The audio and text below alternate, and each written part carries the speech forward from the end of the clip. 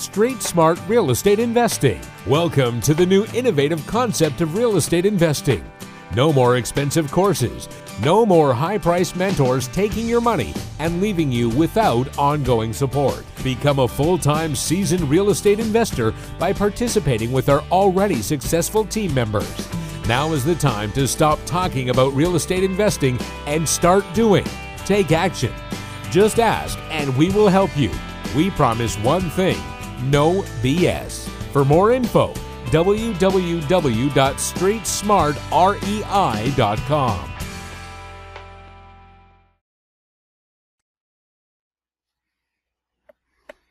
Perfect. So we are online. Thank you very much. Now is 7 o'clock as we see it, and welcome to VIP Creative Webinar with mentor investor, friend of mine, Shelly Hagen. How are you, Shelly, today? I am great, Jörg. Thank you very much. How are you? I am always good. You don't even have to even ask about that, right? You know this. Exactly. You're always good, Jörg. So, Shelly, can you tell you a little bit about yourself, please, if you don't mind? Certainly. Thank you very much, Jörg, for inviting me to join you this evening. I've been a member of Canada REIC ever since it started 2 years ago when the first members had joined, and been very impressed with what you've been doing with the group and involving the community. I myself have been a real estate investor for over 10 years. I've invested probably around 300 units in Canada and the United States. I've been involved in multiple different strategies to buy properties creatively with little to no money down. I've done, wholesale, buy, fix, and sell, rent to own. I have rental properties. I have commercial property, land development. I have a wide variety of things. And I've been investing in the United States since 2002. So I have a wide variety of things that I've been doing. And I do also run a training company and work with individuals who are interested in taking their business to the next level as a coach and mentor in real estate investing. So I have a great time doing that, get to meet a lot of really great people. And I'd like to thank you for the opportunity to come and talk to your group here at Canada REIC, your VIPs. So if you have some questions, let's proceed. Let's say this. Let's arrange the normal steps. So I will just explain how that will work. All the attendees, they are on the muted state. So in order to have a question and participate and talk with Shelly, I will ask you politely to raise the hand and write the question and mention that if you have a speaker's microphone or headset and you can talk, or rather you like me to read the question. Honestly, I prefer you asking the questions so I don't have to read it and I don't have to be focusing on making sure that the question will be asked correctly. So let's do that way, okay? Secondly, there is a question from Carol. Hello, Mr. Shu, online. Hello, Kasia. And you can ask anytime, okay? So there is a question from Carol, and I see that she doesn't have a microphone, and is this right, Carol? Yes. She has no microphone. Okay, there is a question. I am looking at mobile home on rented land. Needs rehab, but good potential. What issues should I be looking at when analyzing this deal? Would you like me to read the question again? No, I think maybe I've got that. I'll just verify. If I run into anything, I'll verify that I answered it. That's a very good question about mobile homes. Mobile homes are, I think, a real hidden gem in the Canadian market that most people overlook and don't take a look at that seriously. And for anyone that's looking to invest in the United States, there's huge opportunities down there because about 13 to 20%, depending on the market that you're looking at, of the homes in those areas are mobile homes or modular homes. So big difference with a mobile home that is on a rented lot. In that particular case, you do not own the title to the land when you own that mobile home. In essence, it's like owning a chattel, like owning a vehicle, a car of some kind. So when you go to buy that property, You can use the real estate board contract to buy it because people are comfortable in seeing that contract, but you don't necessarily have to. And you have to make sure that you have clauses in there that talk to you the specifics about the mobile home. When you buy that mobile home, it will not be registered in the Land Titles Bank, a database anywhere, because you're not buying the land, you're just buying the chattel. There is a registry database probably in most Canadian provinces. What you should do, first and foremost, is do a title search on the mobile home to determine whether there's any liens against that home. For example, is there a mortgage or a loan of any kind on the property or any other judgments or anything that are on that. So instead of going to the title database, you're going to go to the registry database. In order to do that, when you go to buy the house, you need to get the serial number of the mobile home because everything is launched by the serial number versus the physical land description. So it's very important that you get that serial number. And when you go through and actually buy the property, it's just like you and I were going to buy a car. If I was buying a car from you, Yarrick, you and I would meet. We would, transfer the serial number of the car from your name to my name. A document would transfer. We would, exchange the money in lieu of getting the keys to the car. I would get in the car, make sure I have license on the car, and I would drive away. In the case of the mobile home, the same thing. If it's rented, I'm actually buying the mobile home from you directly. We transfer the serial number on our offer to purchase, whatever contract that we're going to use. And I don't have to go to the lawyer because the lawyer's not registering anything at the land titles. I verify the title to make sure at the registry that there's nothing against it. And of course I've done my inspection of the property, etc. And then I just buy the property and away I go. The second thing I need to make sure on here is that I can still keep the lease in the mobile home park where that mobile home is at. So a very good thing to keep in mind as part of your due diligence with that as well is to contact the mobile home park, tell them that you're looking to buy unit 120, whatever it happens to be, and are you able to assume that leased lot? Or is there any outstanding notices from the mobile home park that against that particular property that you need to be made aware of? Maybe the mobile home park has outstanding issues because there's work needs to be done, it doesn't fit the current standards of the mobile home park, or perhaps maybe they've said that they have to move it out because it's too old and too dilapidated. Sometimes that happens in some mobile home parks. As well, in Calgary, there's one mobile home park that's actually going to be relocating to a new location in the next couple of years.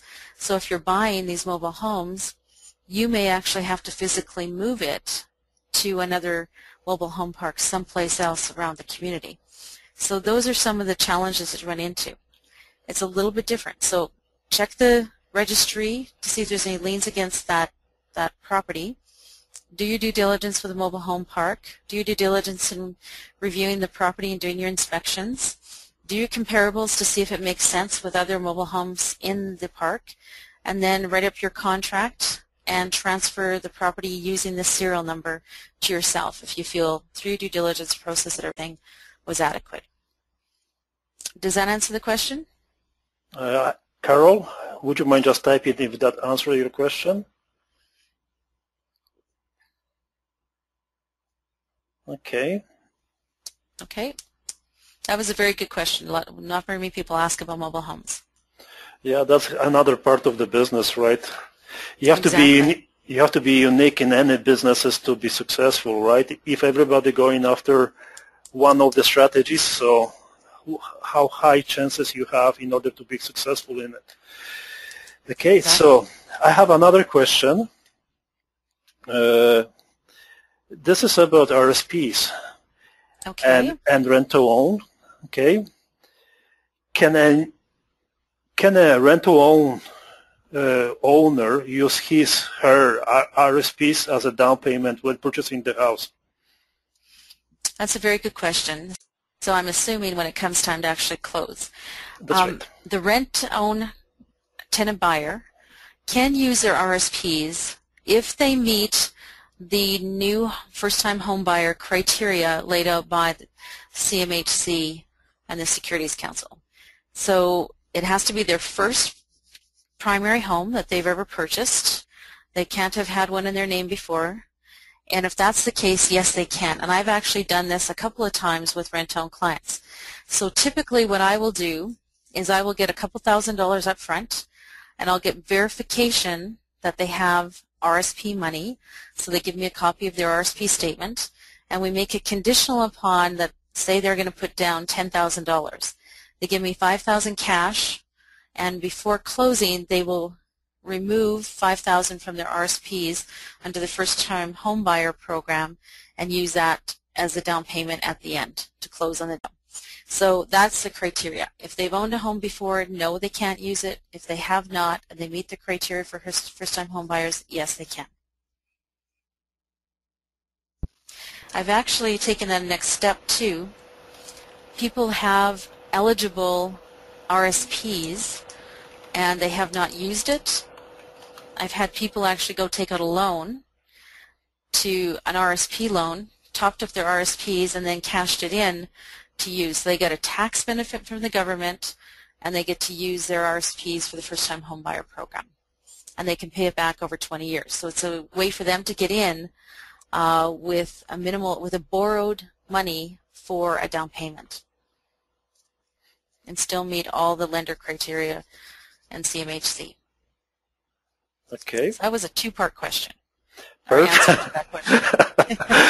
I see that. So just to follow up with the Carol, she said that thank you very much. And secondly, yeah, that's perfect answer for the RSP guy. Mr. Okay. Shu, okay, I'm going to unmute you now. Hello, Mr. Shu. Yes, can you hear me? Hey, Shu, how are you? Good, how are you? Very good, thanks. So what is your question, Shu? Yeah, I got a question about tax saving account. I just wonder how should I do to use money in my tax saving account as a down payment to buy a house or rent to own or agreement for sale. For yourself? For myself or for my company. Okay. Well, on the tax savings account, I have not used it in that particular context at this point in time, so I'd say I'm not that familiar with them. My understanding is that any money that you make in that tax savings account, from the funds within the tax savings account, does come back to you tax-free, any income you make. Now, if you're using it to buy your own personal home, though, on a rent-to-own, I don't think that would be the best use of those funds personally, because you're not really getting a return on your investment as such. It's not like you're taking that money out and using it for an investment and getting like a 10% return that you want to write off the interest on. I don't know if that would be the best use of that particular fund for that. Oh, so if I got some money in my tax saving account, what the best way to let the money work for me? Any suggestion? Well, you can take that money out and use it in an investment that would give you, say, a 10 or 15% return, perhaps through some kind of, I'm thinking of an investment with an offering memorandum, like something like a Walton Group investment or some other high ratio savings group. There's several that you can, you invest $5,000, $10,000, $20,000 and you get 10 or 15% return. And then all of those returns come back into the tax savings account and it's tax free. So if you had, say the last 2 years you put $5,000 in each year, you got $10,000, you invest it with, a financial company out there and they give you a 10 or 15% return. You put that money back into the tax savings account, tax-free savings account, and you don't have to pay tax on it as a capital gain. So my understanding, again, I'm not that familiar with it otherwise, is that the money that you use, the income you make off it is tax savings on the money that you've had in there that you used to invest. You'd have to check further than that. Again, I have not used it in a real estate solution at this particular point in time. I've used it for other type of investments like that. Okay. Is this for yourself personally? You're welcome. Yeah, I just was thinking maybe I'm not quite sure because if I buy a house as agreement for sale or just flip, but need some money, so I just thinking maybe you can use money in my tax saving account, but not quite sure. But yes, I haven't checked into that, Shu, so that's a very good question. I'll have to look into it.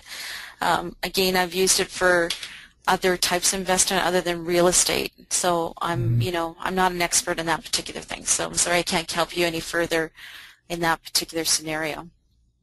I have to do a little research. No, but good question. No problem. Thank you. You're welcome. Thank you for your answer. Do you have any other ones? No. I know. Not yet. That's it. How's Edmonton? Sure. Good? No, I haven't been there. I'm gonna move this weekend. Okay. You're moving to Edmonton. I didn't know that. Just quick decision. Okay, well, good for you. All the best to you. Thank you. Perfect. All right. Do you have any other questions, Eric? Yes, sure. You are muted. Okay. There's another question. Let's assume that investor has an agreement for sale, and the question is, can an investor get a mortgage if the purchase agreement has been assigned to him or her? Okay, so I got a property under contract, and I'm assigning it to you for $10,000, and now you're going to go get a mortgage to buy the property. Is that correct? Okay, I will have to ask. I'm assuming the same, right? Yeah, I guess so. Okay. All right. Yes, you can. Now, here's a caveat. Some of the lenders right now in Canada have gotten a little more particular on their lending criteria. Some of them, if they see an assignment, they don't have a problem with it. And let's say, for example, Eric, I bought this house. I got it under contract for $300,000, and I'm selling it to you. I'm gonna sign it to you for $10,000, and you're buying it, and the property's worth way more once you fix it up. Typical kind of scenario for an assignment. When you go to get financing, the bank will look at the original offer to purchase that I had made with the seller, and they're going to give you, as an investment property, you're going to be expected to put down your typical 20%, and they'll give you an 80% first mortgage based on the original purchase agreement of $300,000. They will never give you a mortgage right now with $300,000 plus 10. They won't give you at $310. It'll only be what the original purchase price was on that original contract. Some lenders right now get concerned when they see an assignment contract period, and if they don't see your name on the contract with the seller, they may not give you financing. Now, the way to get around that is I would then go back to the seller and tell them that my partner, Eric, is going to buy this house instead of me, and I would amend the contract to put it into your name, and then you can now go to the bank and get financing with no problem. So we just do a simple amendment of the purchaser's name from me to you. You now close with the seller. We still have an assignment contract on the side to use for tracking, because that $10,000 is income, taxable income, and I need to track that and show that in my accounting. And that is the best way for both of us to do that. You need to show it as an expense to your accountant as well.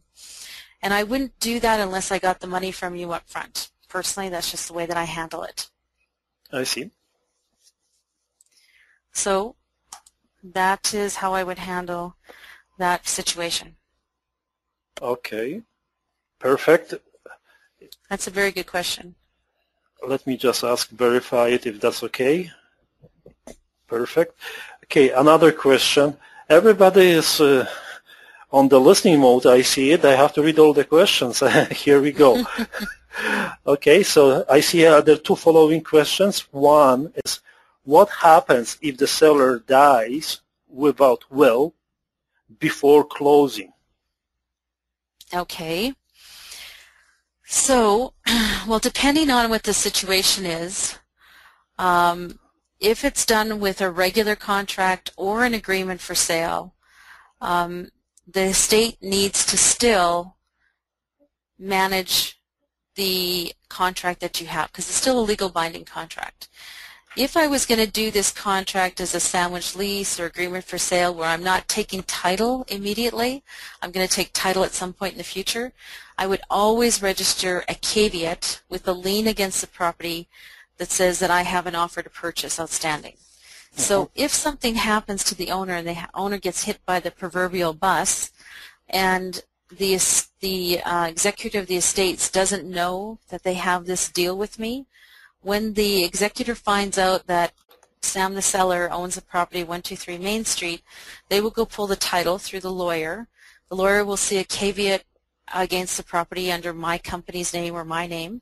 They will then do research. They'll contact me and I'll explain to them what exactly was outstanding in the situation. And they have to honor my contract. Depending on when I'm going to buy that property, if I have an agreement for sale for 5 years down the road still, that means that that probate on that estate is going to be left open until I close on that deal, until they resolve everything else. They may approach you to ask you to close sooner, and again, you would have to make a decision for your business whether that makes sense for you to get financing and close on it earlier, or if you sell it and, you know, sell the property, pay them off, whatever it happens to be. So you want to make sure, if you're doing a contract that has an extended future closing date, you always register a caveat. If I'm buying a property and that person is ill, you might want to register a property, a lien as well, just in case something might happen, and they've informed you that they're ill, that's why they're selling the property. But sometimes it happens, there's an accident, and this happened to one of my associates. They had a property under contract. Before they got to closing, the owner was unfortunately died in a tragic accident, and then it was tied up a little bit longer because they had to get a probate lawyer in and help them, but they were still able to close the property because the estate still recognized the contract and fulfilled the contract. Now that was a long, convoluted answer, and I gave two different examples, an immediate situation and a long-term situation. Shirley, as long, as big, as precise, that's better, so that's perfectly fine. Mr. Shu, you are on. Another question. Here we go. Hey, Shu. Yeah. Hi. It's me again. Actually, it's about a deal. I just put a house on contract. Okay. We just signed a purchase-sale agreement. My question is, I'm not quite sure. I have to flip the house to another investor, or I can sell the house to somebody actually want to living there and go ahead to apply for a mortgage to buy the house. Is there any different when I do that? No. Are you going to sell it to them on an assignment? Because I just signed a purchase-sale agreement with the original owner. Right. Yes, I can just sell the paperwork to somebody else who can pay me some referral fee, right? But the problem is maybe I'm thinking sell the house to somebody really want to move in and living there. Right. So they can pay me, yes, they can pay me some down payment, but they have to, at the meantime, they have to go to bank to get a mortgage to buy the house, but I'm not quite sure how to handle that kind of situation. Okay, well that's a very good point. In that particular case, the easiest thing to do would be to assign your contract to the homeowner. And I would suggest you do the same thing that you did with what I talked about with the assignment earlier. I would get it under contract with the homeowner, the seller, like you have done, find a new homeowner, and explain to them the situation that you were going to buy the house and now you can't. The property is worth a lot more, and you're looking for a fee because you found such a good deal. And you're going to sell it to them for an extra $10,000 or whatever you're planning to do. Once you get them to agree to do that, you'll write up an assignment contract and you write up an amendment. And I would get the amendment made with the original homeowner, the seller, and tell them that, you know, one of your associates is now going to be the one buying the house, and here's what their name is. You get it changed. You're going to get your money up front from the new homeowner that's going to buy the house and live in it. You're going to get your $10,000 or whatever up front from them. Here's something else you can do. You can get, let's say, for example, you're going to sell it to them, and you're going to make a $10,000 profit. And maybe the new homeowner doesn't have that much money. What you could do is take your $10,000 as part cash and hold a second mortgage on the property for the rest. What I would do then, do the amendment to transfer the purchase name into their name after you've gotten the cash up front, have them go and fulfill their mortgage with the lender. You know, once they've closed on the property, we get your lawyer to adopt the second mortgage documents for the $5,000. And typically, when I set up a vendor take-back mortgage for $5,000, I would do amortize it over 30 years and do a 5-year term and get them to pay me principal and interest payments every month for the next 5 years. I would then have my lawyer register that on title 45 days after closing. I wouldn't register it right away because the first mortgage has to show up on title first and be cleared and all that kind of stuff. I'd wait till 45 days later, register your second mortgage, but I would start getting payments on the second mortgage 1 month after they moved in. So 30 days after they moved in, I get the payments and I register the second mortgage 45 days later. Okay. So, and it's great because you never owned the property. You got some cash, and you got the rest as residual passive income payments. And now you can show that second mortgage as an asset on your net worth statement. And the bank now sees that you have income coming from mortgages. Oh. And you're going to get paid more than $5,000 on that mortgage over time. So it's going to work out to be way better for you, and it's going to help the homeowner get into the house at a discounted rate. Because one of the key things in being a real estate investor and doing wholesale deals, which is what you're talking about here, is an assignment as a wholesale deal.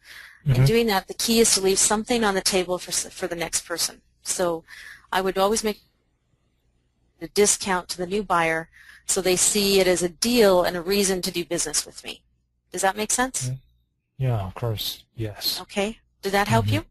Answer your question? Yeah. Thank you. There's so many ways you can spin a deal, right? They're very helpful. Okay, good. Thanks. Well, I hope Thank so. you. Good luck with you on that one. Thank you. You're welcome. Perfect. Sure. You're going to be muted. Okay. There is a question about US from Connie. Okay. Okay. What kind of market you would focus on if you decided to go to US, and what kind of in and out strategies you would implement in such kind of scenario? Okay. So what kind of, could you repeat that again, please? Is if you go into what kind of market, which states you will be going to, and what kind of in strategies and out strategies you would implement if you were investing in the United States. Okay, great. Well, as far as markets in the U.S., the thing to look at is probably where are the potential for new jobs and where is the most job growth and the most stable job growth at this particular point in time, in the United States. I always look for jobs and people.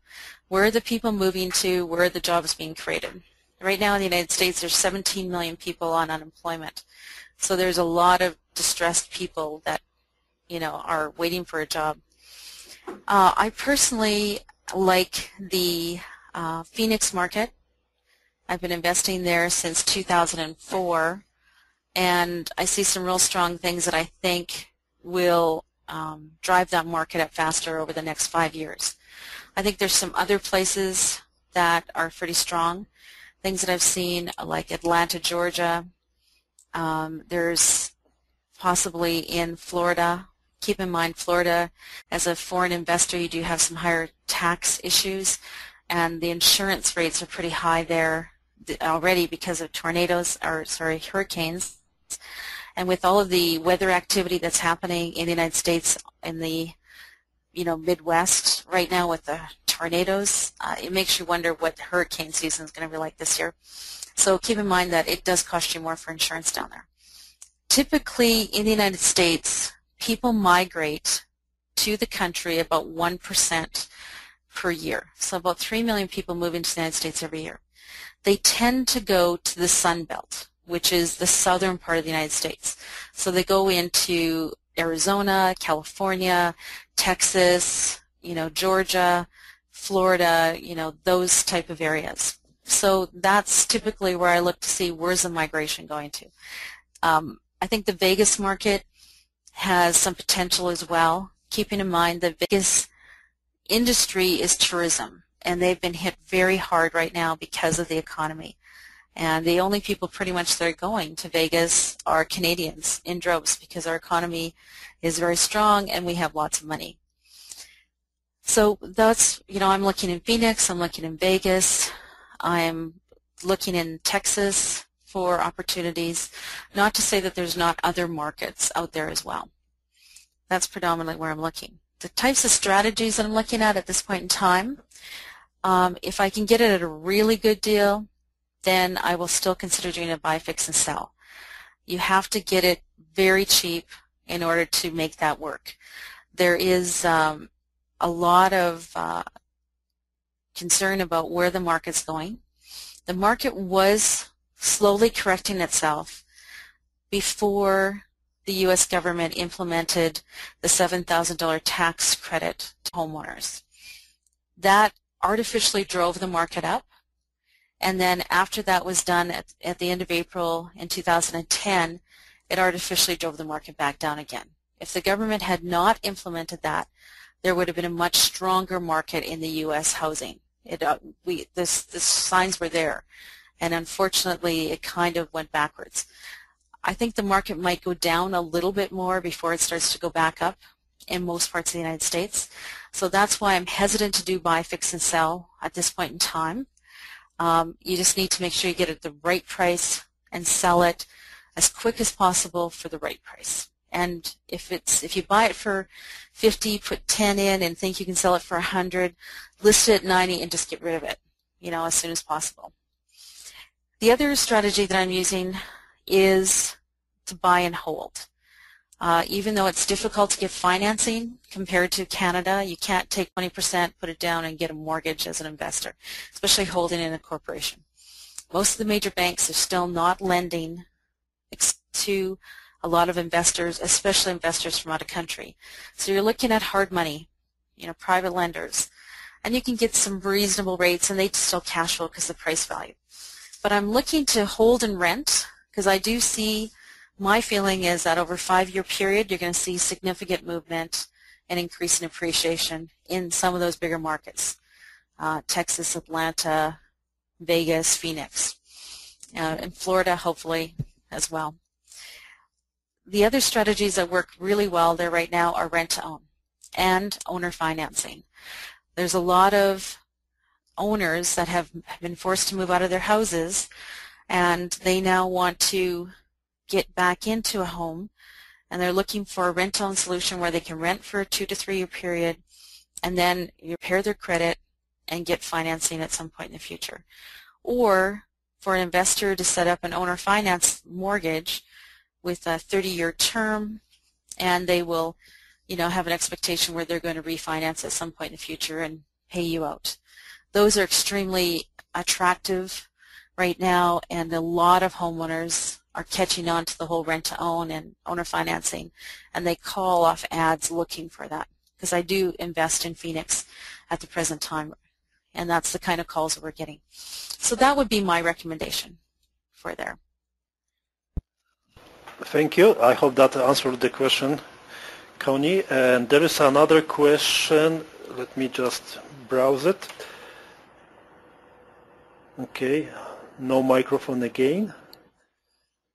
there is coming back to the contracts and agreement for sales. Who is responsible for costs and damages if there is error in the purchase agreement written by realtor or investor?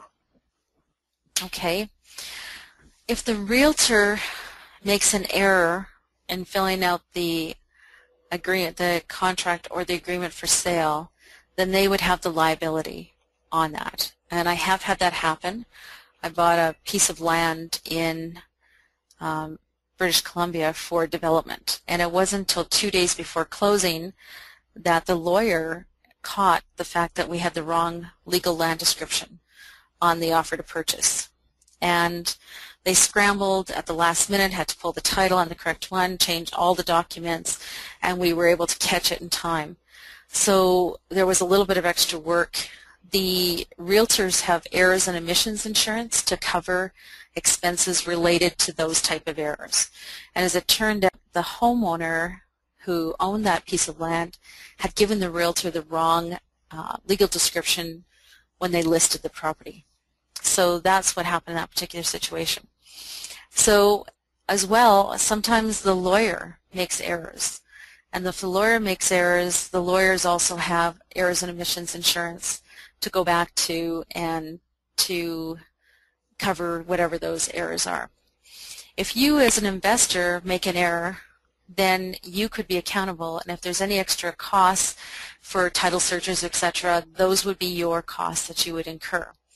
So what I always recommend is you're writing up an offer. Probably one of the most common errors that is made is on the legal description, because people get the wrong documents, whatever happens to be. What I do is I take and write down the civic address, and then in the legal description I put in to be determined, and I purposely don't put it in there. I leave that for the lawyer to write in, because again, if the lawyer makes a mistake, it's their issue. If I make the mistake, it's my issue. So on stuff like that, you know, cover yourself off by having somebody else do it. If you put in an error in a clause, again, have your lawyer review that contract prior to you closing, even maybe before you, as you're writing it up, before you present it to your buyer. Have a meeting with your lawyer on the phone, fax it to them, email it to them, have them review it, go over it with them together and say, this is what my intent is with this contract. Do I have the correct clauses to cover myself off and the liabilities or anything else I should consider in doing that? The other thing to protect yourself when you buy a property with title issues is you may want to get title insurance. So that comes back if there's anything that's missed by the lawyer and the homeowner that you're buying it from related to the title insurance will cover those errors, whatever was, wasn't disclosed or what wasn't found. Does that answer the question? I guess. Let's see it. Okay. Okay. So thank you very much. Fully answered. Okay. So is there any other questions? Guys, this is your time. This is the time to ask the questions to one of the most knowledgeable real estate investors I ever knew. So Shirley, I don't see any other questions at this moment. Is it okay if I ask you to explain what have you been doing recently and how the investors, they can profit from, knowing you, to be honest with you? Okay, well, thank you very much, Jarek. I have been doing a lot of investing down in the United States. As I mentioned earlier, predominantly in the Phoenix market and some of the Las Vegas. I do own properties in Detroit, but again, I hold those as a long-term rental because I see it's going to be a while before that market turns around, but you can get things so cheap. So I'm investing down there. If anyone is interested, I do run tours to the United States, and I have a group of investors that are looking to go down to the United States, so I take them down there. I will predominantly to Phoenix. We do a tour around the city, help them understand what the city, the differences are in the different markets, where are the less desirable areas, where are the more desirable. I show them, I introduce them to the power team. I have a whole team of people if anyone's interested in buying down that location. And we provide mentoring for ongoing support after that as well. So either the tour or mentorship. I've been very busy with that. I also do mentoring here in Canada with a group of people that I've been working with on how to invest in real estate in Canada, and I travel across the country to do mentorships and help people. I have properties, working on deals myself in Manitoba, Saskatchewan, Alberta. I have a land development project in BC that we're trying to get to the next stage. So I do a variety of different things. Predominantly here, I do rent to own and work on properties that are in foreclosure and help provide people in foreclosure with solutions to help them resolve their challenges they're having with their lenders. So those are what we currently have on the go, Jarek. Perfect, thank you. And there's a question from Taylor. Do you have any website or contact information? Yes, they can contact me at info@diraydevelopment.com. Do you want me to type that in? Sure. Okay, and it's info@diraedevelopment.com. And I work with my business partner, Carol McConaughey.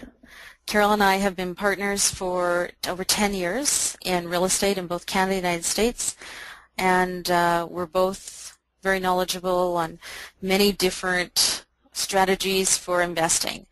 We've done real estate. We've also done private lending. We've also done discount notes, land development.